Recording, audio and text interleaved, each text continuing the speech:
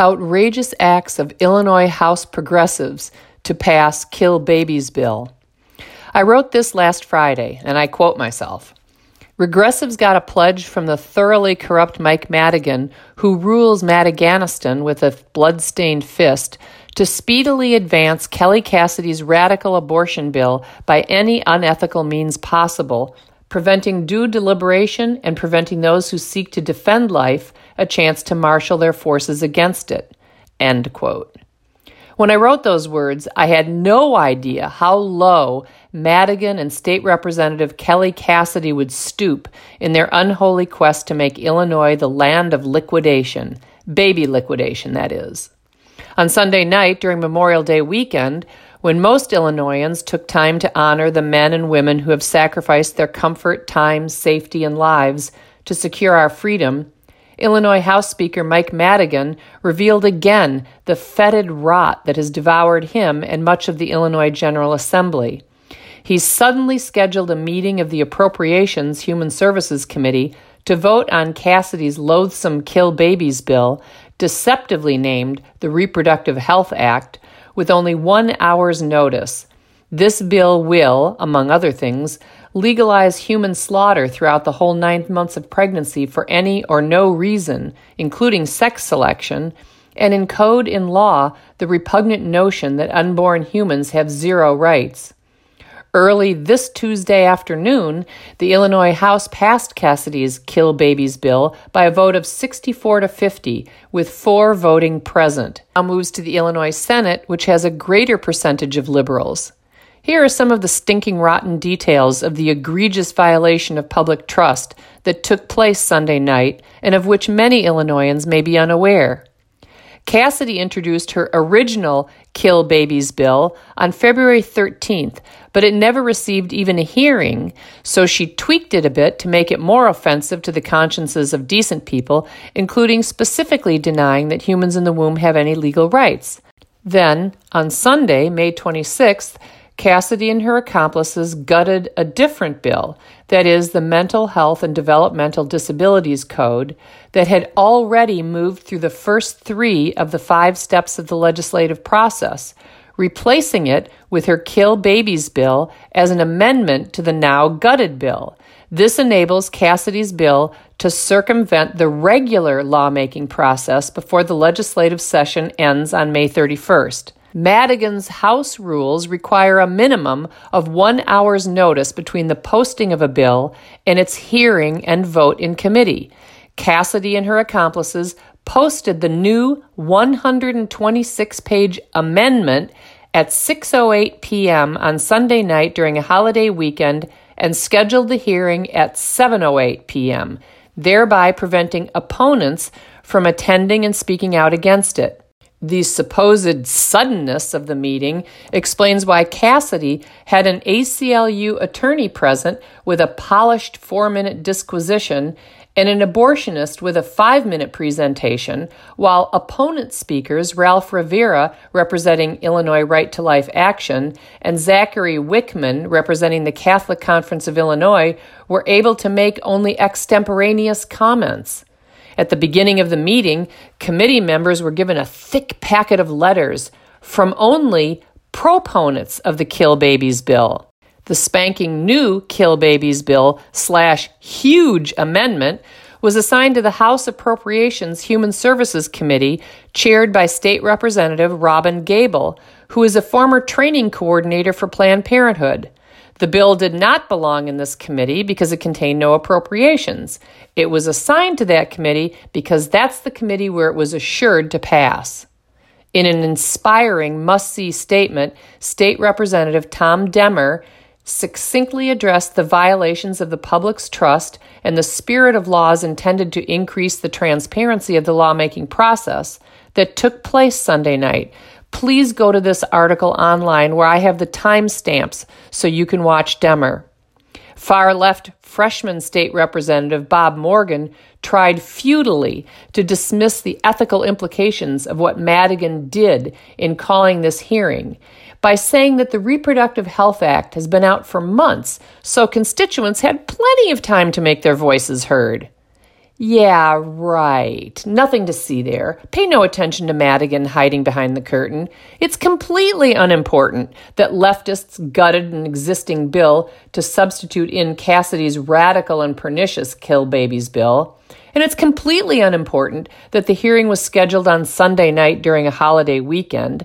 And it's completely unimportant that Cassidy's 126-page amendment was posted the minimum amount of time required by law before a hearing commences, making it impossible for constituents or experts to show up to testify in opposition to this proposal.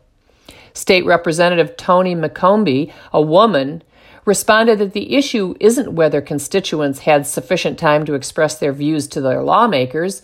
The issue is that because of Madigan's decision to suddenly call the committee meeting on Sunday night on a holiday weekend with only 1 hour's notice, Illinoisans were denied the opportunity to express their views at the committee hearing.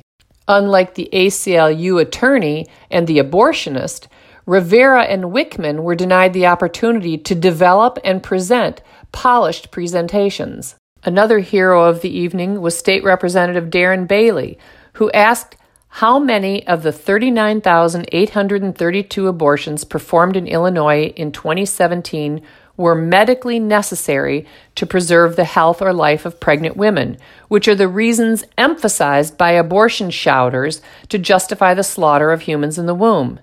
Cassidy admitted she has no idea because the state does not collect such information. Of course, it's a moot issue since allowing abortion to protect the health of the mother is so wildly expansive that it includes any and no reason. In an effort to silence Bailey, Cassidy demonstrated, again, how manipulative and deceitful she is, saying in an increasingly hostile and aggressive tone, and I quote, "I will tell you that my abortion was medically necessary. It saved my life. It preserved my fertility. It allowed for the creation of my family, my children who are my world." End quote. Cassidy knew that no white man in this anti-white, anti-male climate would dare ask any follow-up questions following her faux, indignant, and irrelevant revelation. Well, here's what Cassidy didn't say in her exploitative and misleading response, but has said publicly to the Chicago Sun-Times. Her abortion followed fertility treatments that resulted in a blighted ovum implanted in her uterus and in an ectopic pregnancy, which is when a fertilized egg implants in a fallopian tube rather than the uterus. The termination of an ectopic pregnancy is not referred to as an abortion. And with a blighted ovum, there is no embryo, so her personal story is irrelevant. As McCombie was expressing graciously her sympathy for Cassidy's experience, Cassidy, oozing open hostility at the lawmaker's compassion, interrupted her to say, "I'm not sorry. I'm deeply grateful that this option was available." Well, we're all grateful that women can have ectopic pregnancies terminated, which need not involve the intentional killing of a fetus. And we're all grateful that anembryonic, that is to say no embryo, blighted ova can be removed via a D&C. But women would have those ethical options even if abortion were banned. Perhaps Cassidy would compromise with Republicans and agree to limit the termination of pregnancies to ectopic pregnancies and the removal of blighted ova, or as she refers to hers, abortions. Ectopic pregnancies account for 1 to 2% of pregnancies, and 93% of that 1 to 2% result in miscarriages. So, such a compromise would reduce the number of humans killed in the womb by a lot.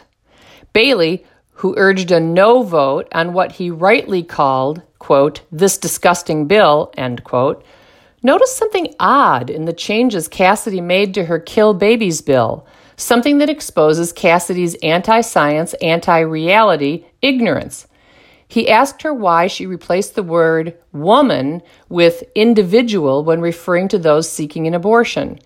Cassidy, obviously enthralled to the science-denying trans ideology, defiantly refused to answer Bailey's easy-peasy questions. Bailey asked, "You've changed woman to individual. Who else can get pregnant besides a woman?" Cassidy answering stiffly, "Anyone with a uterus and ovaries can become pregnant."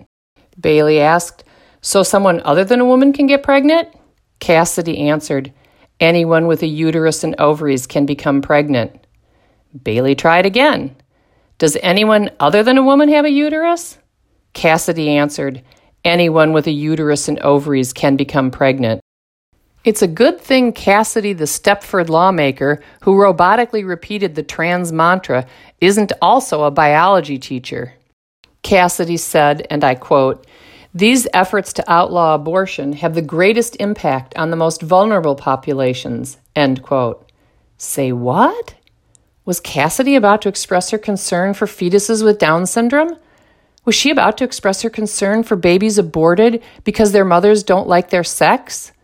Was she about to express concern for black babies who are being targeted by Planned Parenthood? Nope. No compassion for those vulnerable populations from Cassidy. Her concern was purportedly for, quote, women of color and the poor, end quote. Of course, everyone knows Cassidy's central concern is about preserving the legal right of women to hire people to kill their offspring, whether those women are poor women of color or wealthy, colorless women. Please go to this article online. I've provided timestamps so you can watch Demmer, Bailey, Bourne, McCombie, Bryant, as well as Avery Bourne, all of whom should be listened to.